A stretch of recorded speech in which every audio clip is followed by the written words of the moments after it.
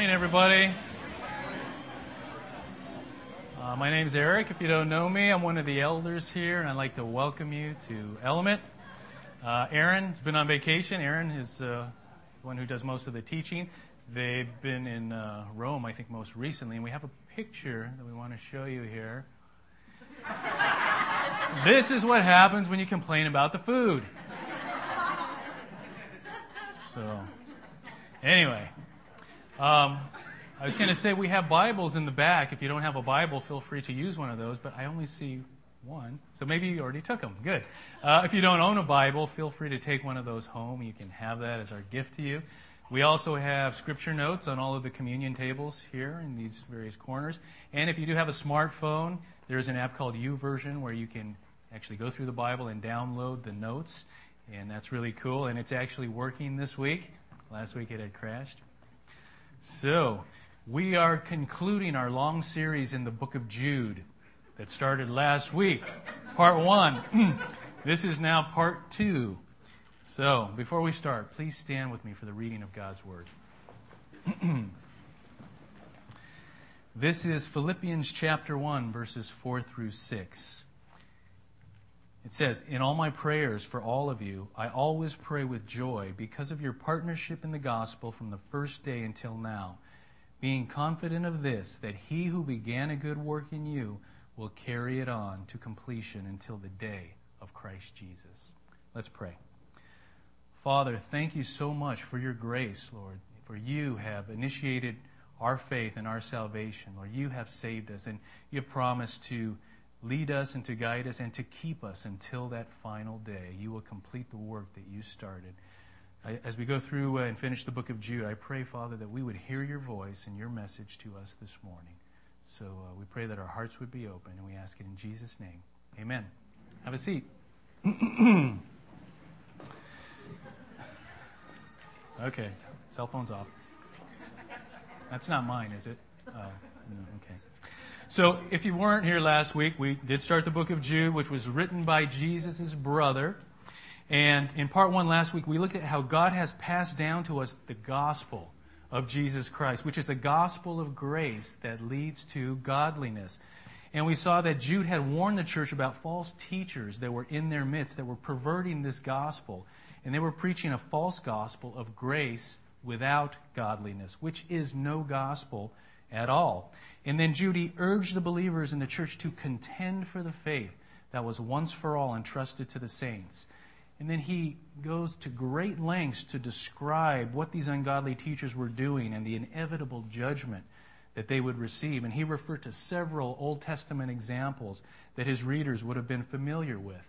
We looked at how God judged the Israelites in the desert and how he judged the angels who had rebelled and how he judged Sodom and Gomorrah for their sexual immorality, and several other examples. And Jude made it perfectly clear that these opponents of the gospel were destined for hell. Now, his message was clear. Grace without godliness leads to Gehenna, or leads to eternal judgment. And as we're going to see in the second half of his letter, he now turns his attention to believers and how exactly we are to contend for the faith.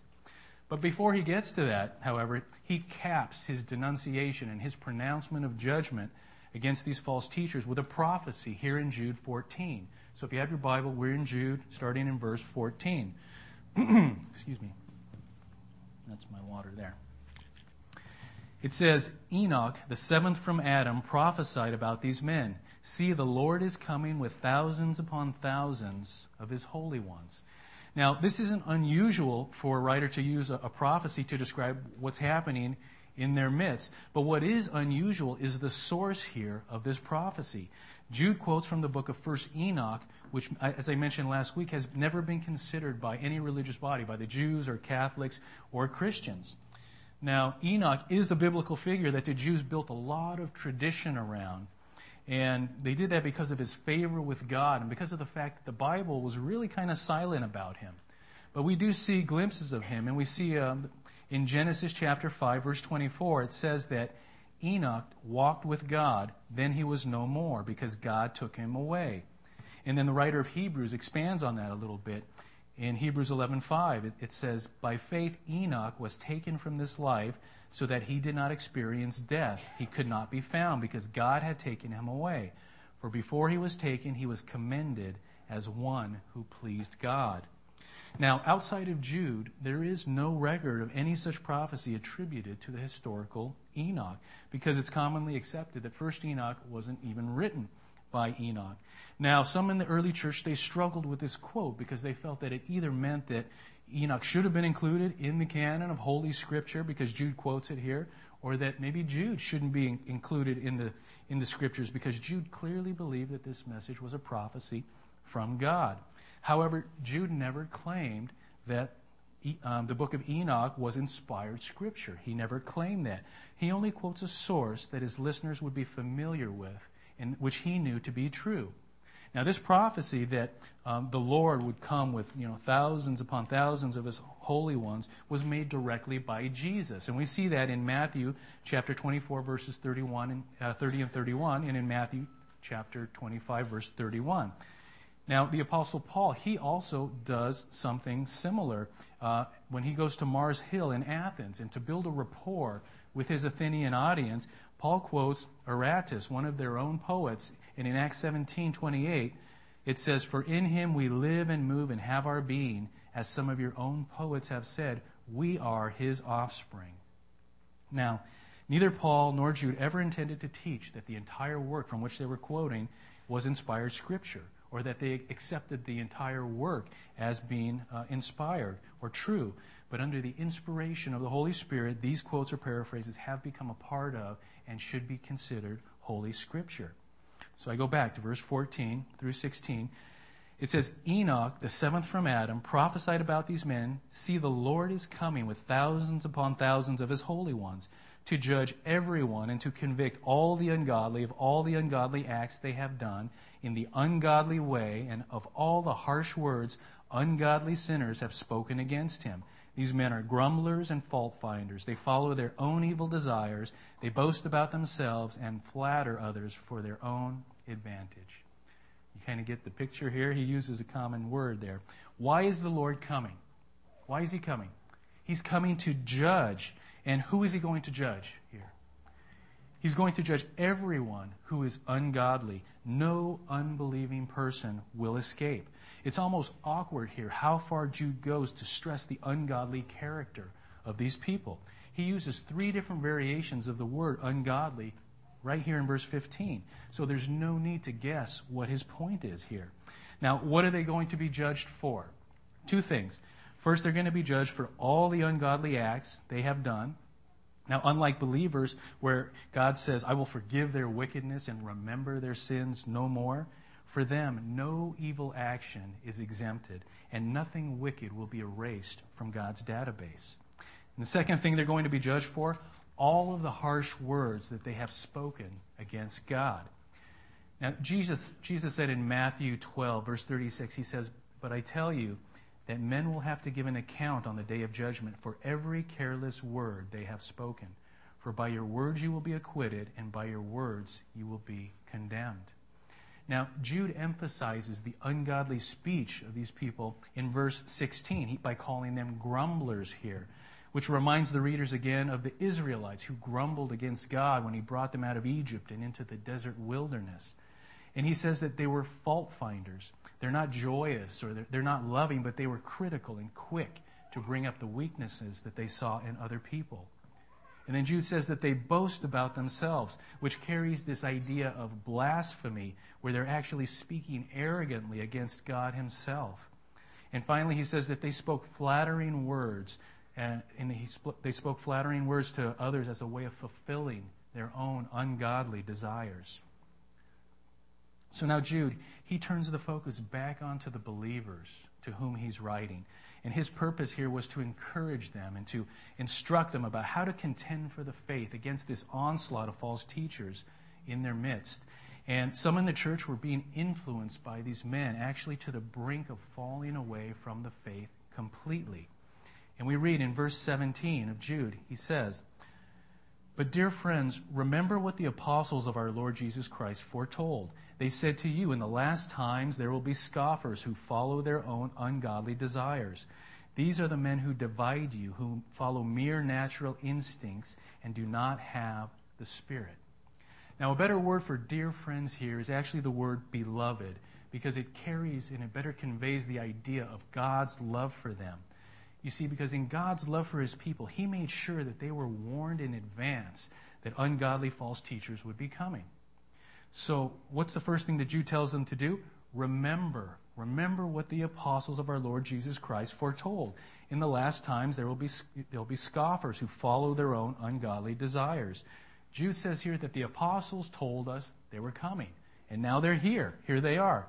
Jude says that they're causing division by influencing some in the church to follow and to believe their godless ways. And then he leaves no doubt here for us that these scoffers, they're not believers. They're not Christians. He says they don't have the Spirit. They're natural, or they're worldly ones, literally, in the Greek. Now, the Apostle Paul, he made this fact very clear in Romans chapter 8, in verse 9. He said, "You, however, are controlled not by the sinful nature, but by the Spirit, if the Spirit of God lives in you. And if anyone does not have the Spirit of Christ, he does not belong to Christ." So, how do we contend for the faith? The first thing is we remember God's warnings. We remember God's warnings. And this idea of remembering in the Scriptures, it's not just a mental recollection, like when I remember somebody's name that I had temporarily forgotten about. It includes the will, not just the mind. We are to take it into our heart in such a way that it gets imprinted onto our lives. Now, we need to remember that nothing surprises God, because God transcends time. He knows the future. And so we can trust that his words are true and that what he says will come to pass. And like the church that Jude writes to here, we too are living in the last times. And we too will also face scoffers and ungodly that will try to pervert the gospel of Jesus Christ. So we must take these warnings to heart and be prepared for it when it actually happens. Jesus said in Matthew chapter 7, starting in verse 15, he says, "Beware of false prophets who come to you in sheep's clothing, but inwardly are ravenous wolves. You will recognize them by their fruits. Are grapes gathered from thorn bushes or figs from thistles? So every healthy tree bears good fruit, but the diseased tree bears bad fruit. A healthy tree cannot bear bad fruit, nor can a diseased tree bear good fruit. Every tree that does not bear good fruit is cut down and thrown into the fire. Thus you will recognize them by their fruits." And the Apostle Paul, he gives a similar message when he's saying goodbye to the Ephesian elders in Acts chapter 20. In verse 29, he says, "I know that after my departure, fierce wolves will come in among you, not sparing the flock. And from among your own selves will arise men speaking twisted things to draw away the disciples after them." So, we should not be surprised when we encounter scoffers in the church who mock God and his requirements for holy living. You can find plenty of examples of quote-unquote Christian theologians who mock the ideas that Jesus really walked on water, or that he really fed 5,000 with 5 loaves and 2 fish. And there are more and more today that now twist God's revealed design for marriage and for sexuality in order to accommodate their own ungodly desires.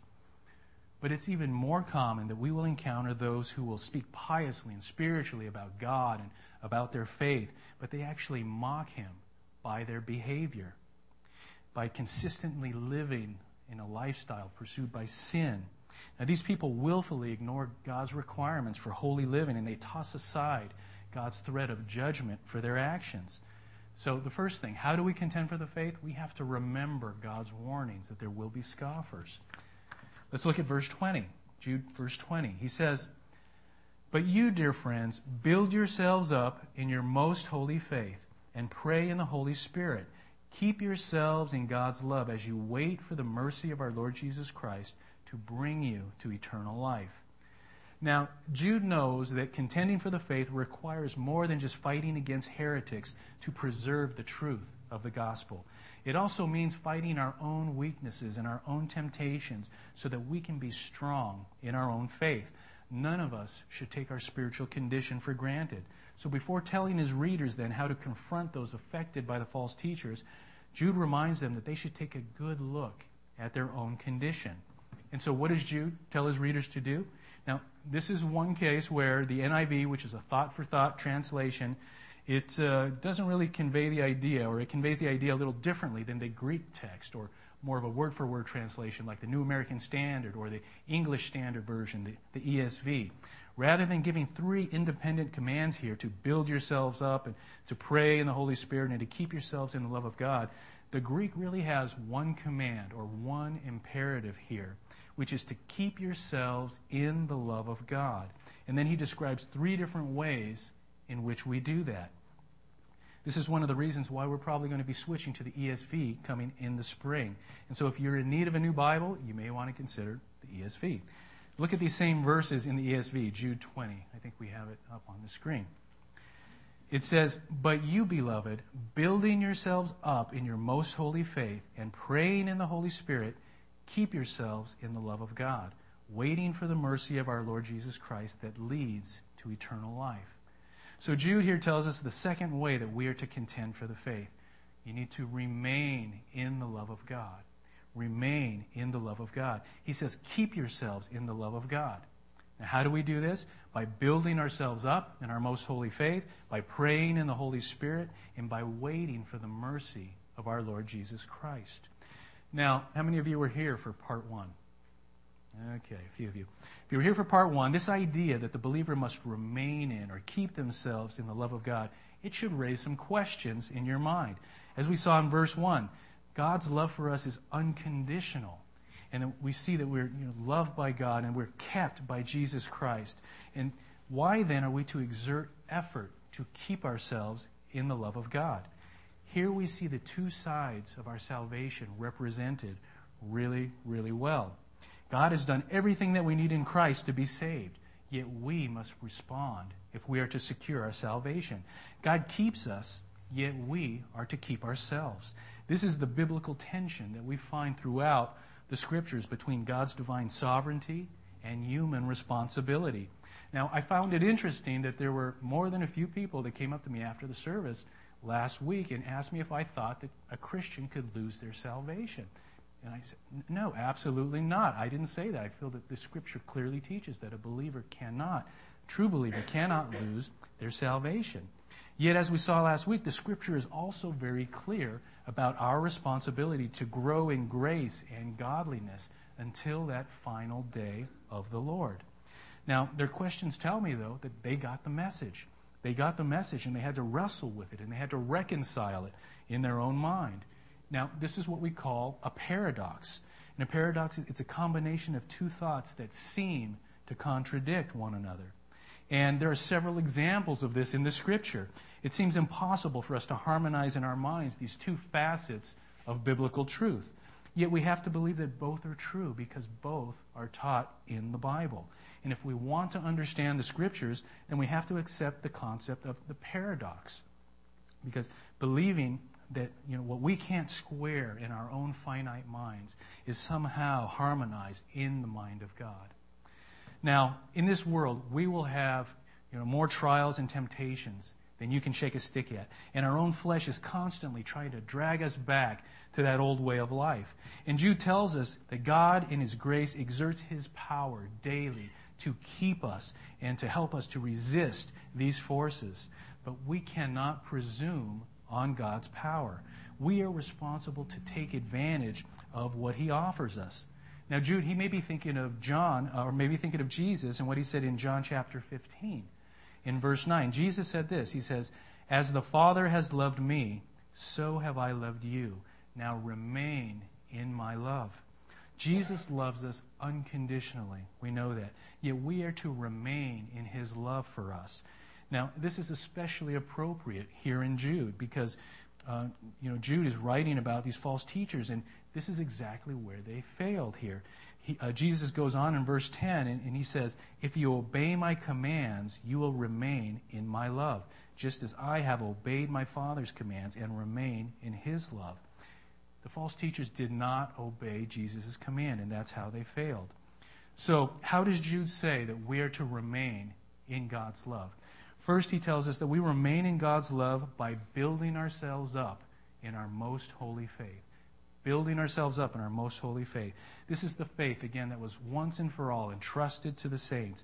It's the gospel of Jesus Christ, which leads to godliness.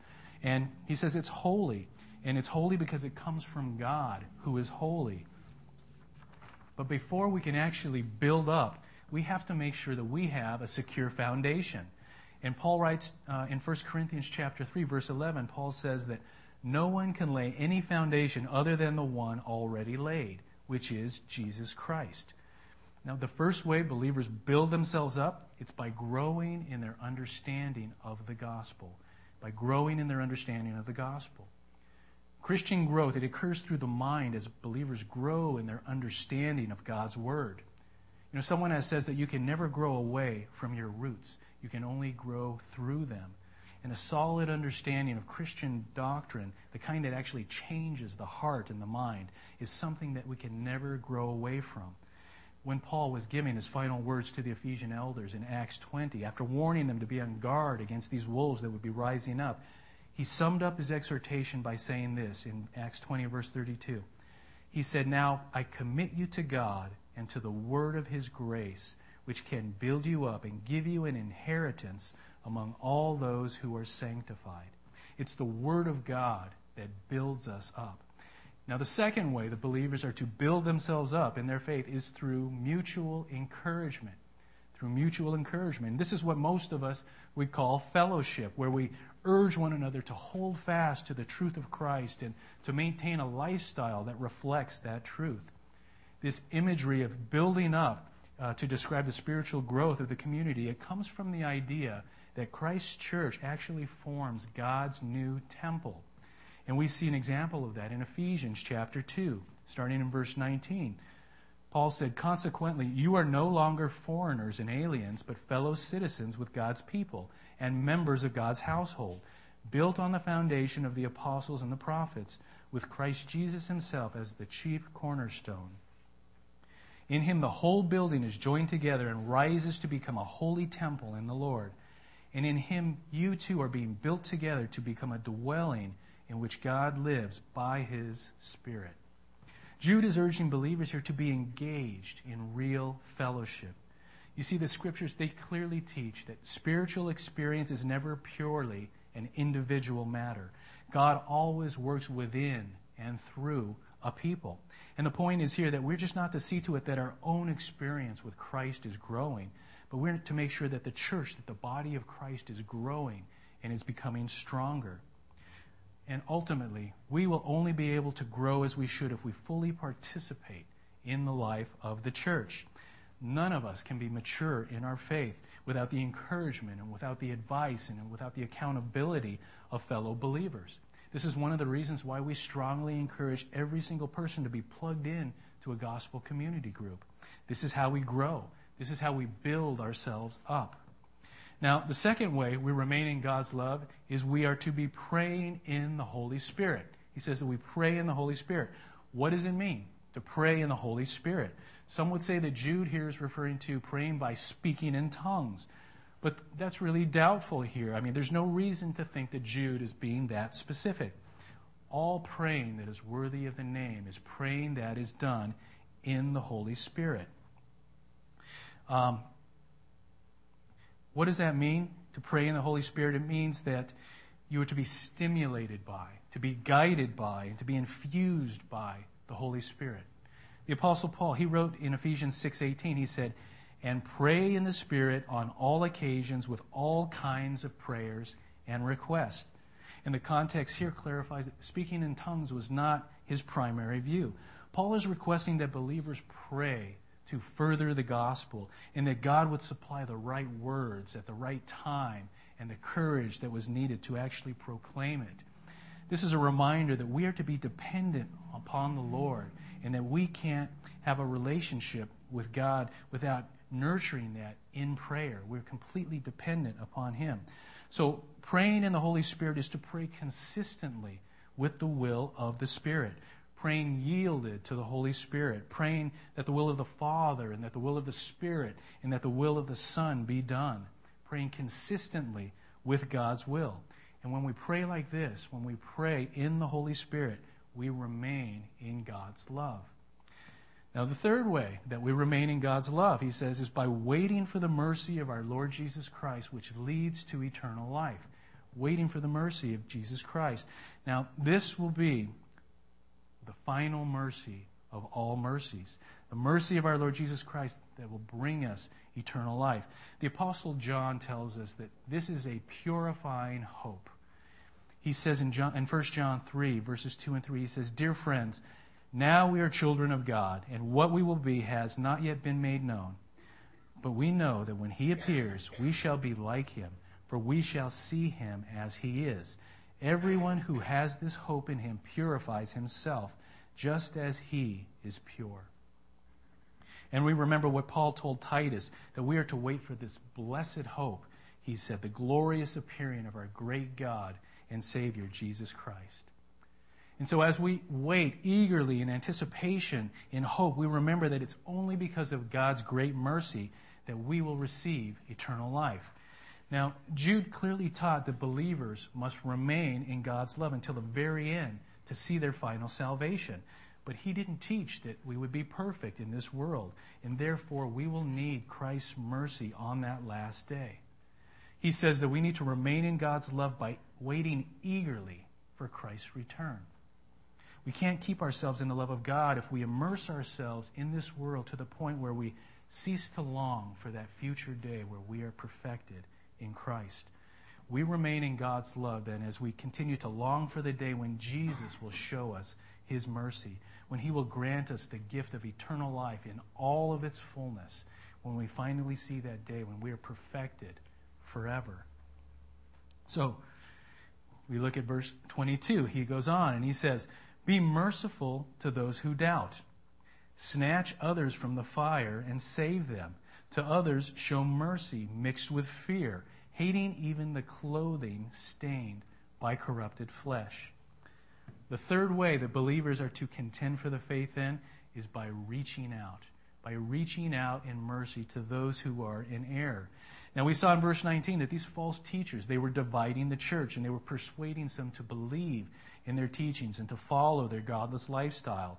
And Jude tells the faithful believers here how they should respond to others in the church who were being affected by these opponents.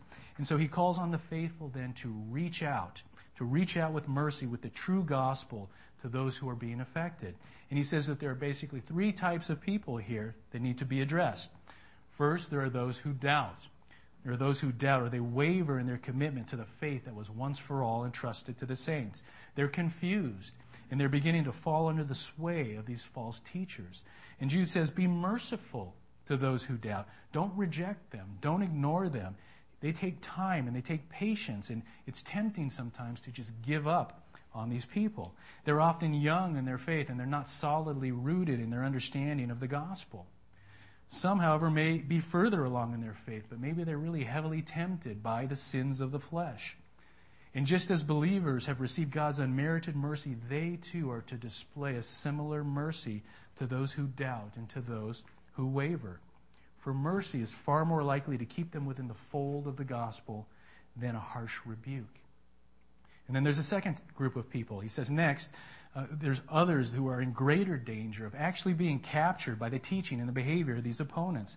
He says that they may be starting to embrace the actual theology or the ungodly behavior of these false teachers.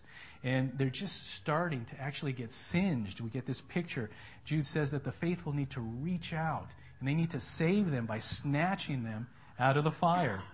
Now, Jude probably gets this imagery here from the Old Testament book of Zechariah, in Zechariah chapter 3, verses 1 through 4. And it says this, it says, "Then he showed me Joshua the high priest standing before the angel of the Lord, and Satan standing at his right hand to accuse him. And the Lord said to Satan, 'The Lord rebuke you, O Satan. The Lord who has chosen Jerusalem rebuke you. Is not this a brand plucked from the fire?' Now Joshua was standing before the angel, clothed with filthy garments. And the angel said to those who were standing before him, 'Remove the filthy garments from him.' And he said, and to him he said, 'Behold, I have taken your iniquity away from you, and I will clothe you with pure vestments.'" Joshua, the high priest here, was destined for the fire because of his sin that was illustrated here by his filthy garments. And then the angel of the Lord, which is the pre-incarnate Jesus, says to Satan, "Is this not a brand that was plucked from the fire?" He then removes Joshua's filthy garments and he gives him clean ones. And this symbolizes the forgiveness of his sins. God's mercy and God's grace snatched him from the fire by cleansing him of his sin. And Jude says that the faithful are to play a similar role in the lives of those who are influenced by these false teachers. Believers should be the instruments that God uses to save those that have been seduced by snatching them out of the fire. He says that there's still hope for them. They can still be rescued from judgment. They can still be restored to a right relationship with God. And then lastly, he talks about a third group of people here. Jude says that there are others that must be shown mercy mixed with fear, hating even the clothing stained with corrupted flesh. These are those who have actually given their allegiance to these false teachers, and it may even include some of the false teachers themselves. He says that believers are to show mercy even to those who are deeply ensnared in sin and in error. Rather than despise them, the faithful are to have mercy on them. And most likely here he's thinking of prayer or intercession for them. Even those who have abandoned themselves to the false teaching, they're not completely beyond redemption. And Jude wants the believers here to continue to intercede for them. But his mercy, he said, should be tempered by fear and even hatred, knowing that sin had defiled these people in such a terrible, terrible way. While showing mercy, believers need to be cautious. They need to have a healthy fear that they too are not contaminated by the false teaching. They should actually be disgusted with the sin of these false teachers, and they should see it for what it truly is.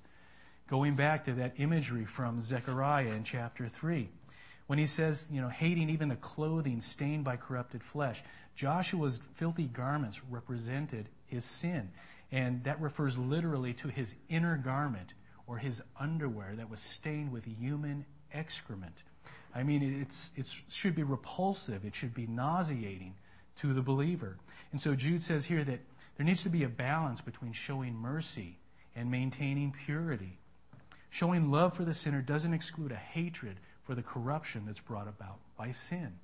And so the third way believers contend for the faith is by reaching out in mercy to those who are in error. And then we get to verse 24. Jude says, "To him who is able to keep you from falling and to present you before his glorious presence without fault and with great joy." Now we saw that Jude started his letter by telling his readers that they have been called by God and that they have been loved by God the Father and that they are kept by Jesus Christ. He starts by pointing out that their salvation from beginning to end is the result of God's gracious working in their life. And then Jude urges the faithful to contend for the faith that was once for all entrusted to the saints. But as we see throughout the rest of the letter, God does not do the believing for us. He doesn't do the believing for us. We are responsible to remember his warnings and to remain in his love and to reach out to those in error. Now, in one of the most famous doxologies to be found in the Bible, he ends his letter by bringing us back to where he started, by pointing to God, who alone deserves the glory for our salvation. Now, when Jude says that he is able to keep you from falling here, he's not saying that he might keep you from falling. He's saying here the idea is that he will keep you from falling by his grace and by his power. And falling in this context doesn't mean that you will never fall into sin. It means that he's able to keep you from falling away completely so that you are not lost forever. God promises to preserve us from abandoning the faith once for all. And not only is he able to keep us from falling, but the other side of that coin is that God is able to present us in his presence, in his glorious presence, without fault and with great joy. God will make sure that we can stand in the presence of Christ on that final day, blameless and joyful. This is when that final mercy of Christ, with which we've been eagerly waiting for, will be displayed in each of us forever. So Jude, he begins his letter with the security of our salvation in Christ. And now he ends his letter with the security of our salvation in Christ. And there's only one reason why our salvation as believers is so certain and so secure. And it's because God is able to keep us from falling and to present us before His glorious presence without fault and with great joy. Which brings me to the last thing that we need to do to contend for the faith that was once for all entrusted to the saints. We need to rest. We need to rest in the assurance of our salvation. We rest in God's ability to save us completely. We rest knowing that He will keep us from falling away from Him. We rest knowing that Jesus will never let anyone snatch us out of His hand. And we rest because the Holy Spirit has sealed us for the day of salvation and redemption. And we rest, finally, not because of how strongly we're holding on to God, but because of how strong God is holding on to us. And so, to close, it can't be said really any better than the way Jude put it here. So I'm not even going to try.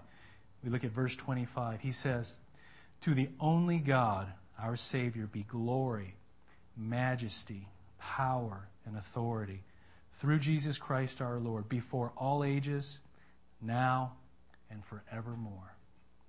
Amen." And all God's people said, Amen. The band's going to come back up as we go to communion, and hopefully this will be a time of reflection for each of us.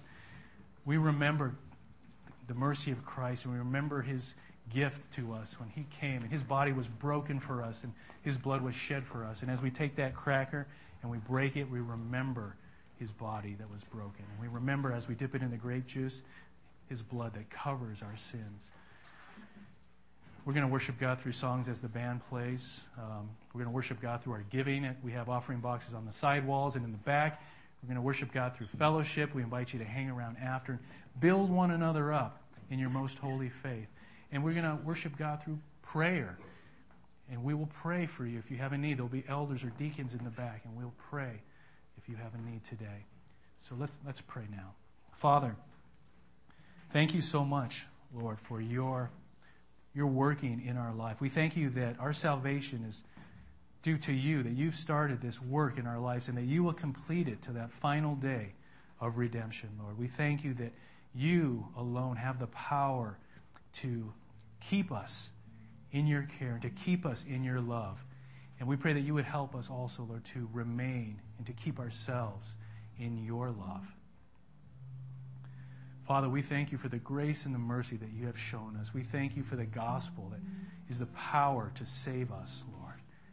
Father, I pray if there are those here today who don't know you, that they wouldn't leave without knowing that, Lord, you will judge every action, every word, every deed. And it's only by the grace of Jesus on our behalf that we have a chance of standing before your presence with great joy and blameless. Father, draw them to yourself, we pray. We lift this day to you. We thank you for your mercy and your grace. In Jesus' name we pray. Amen.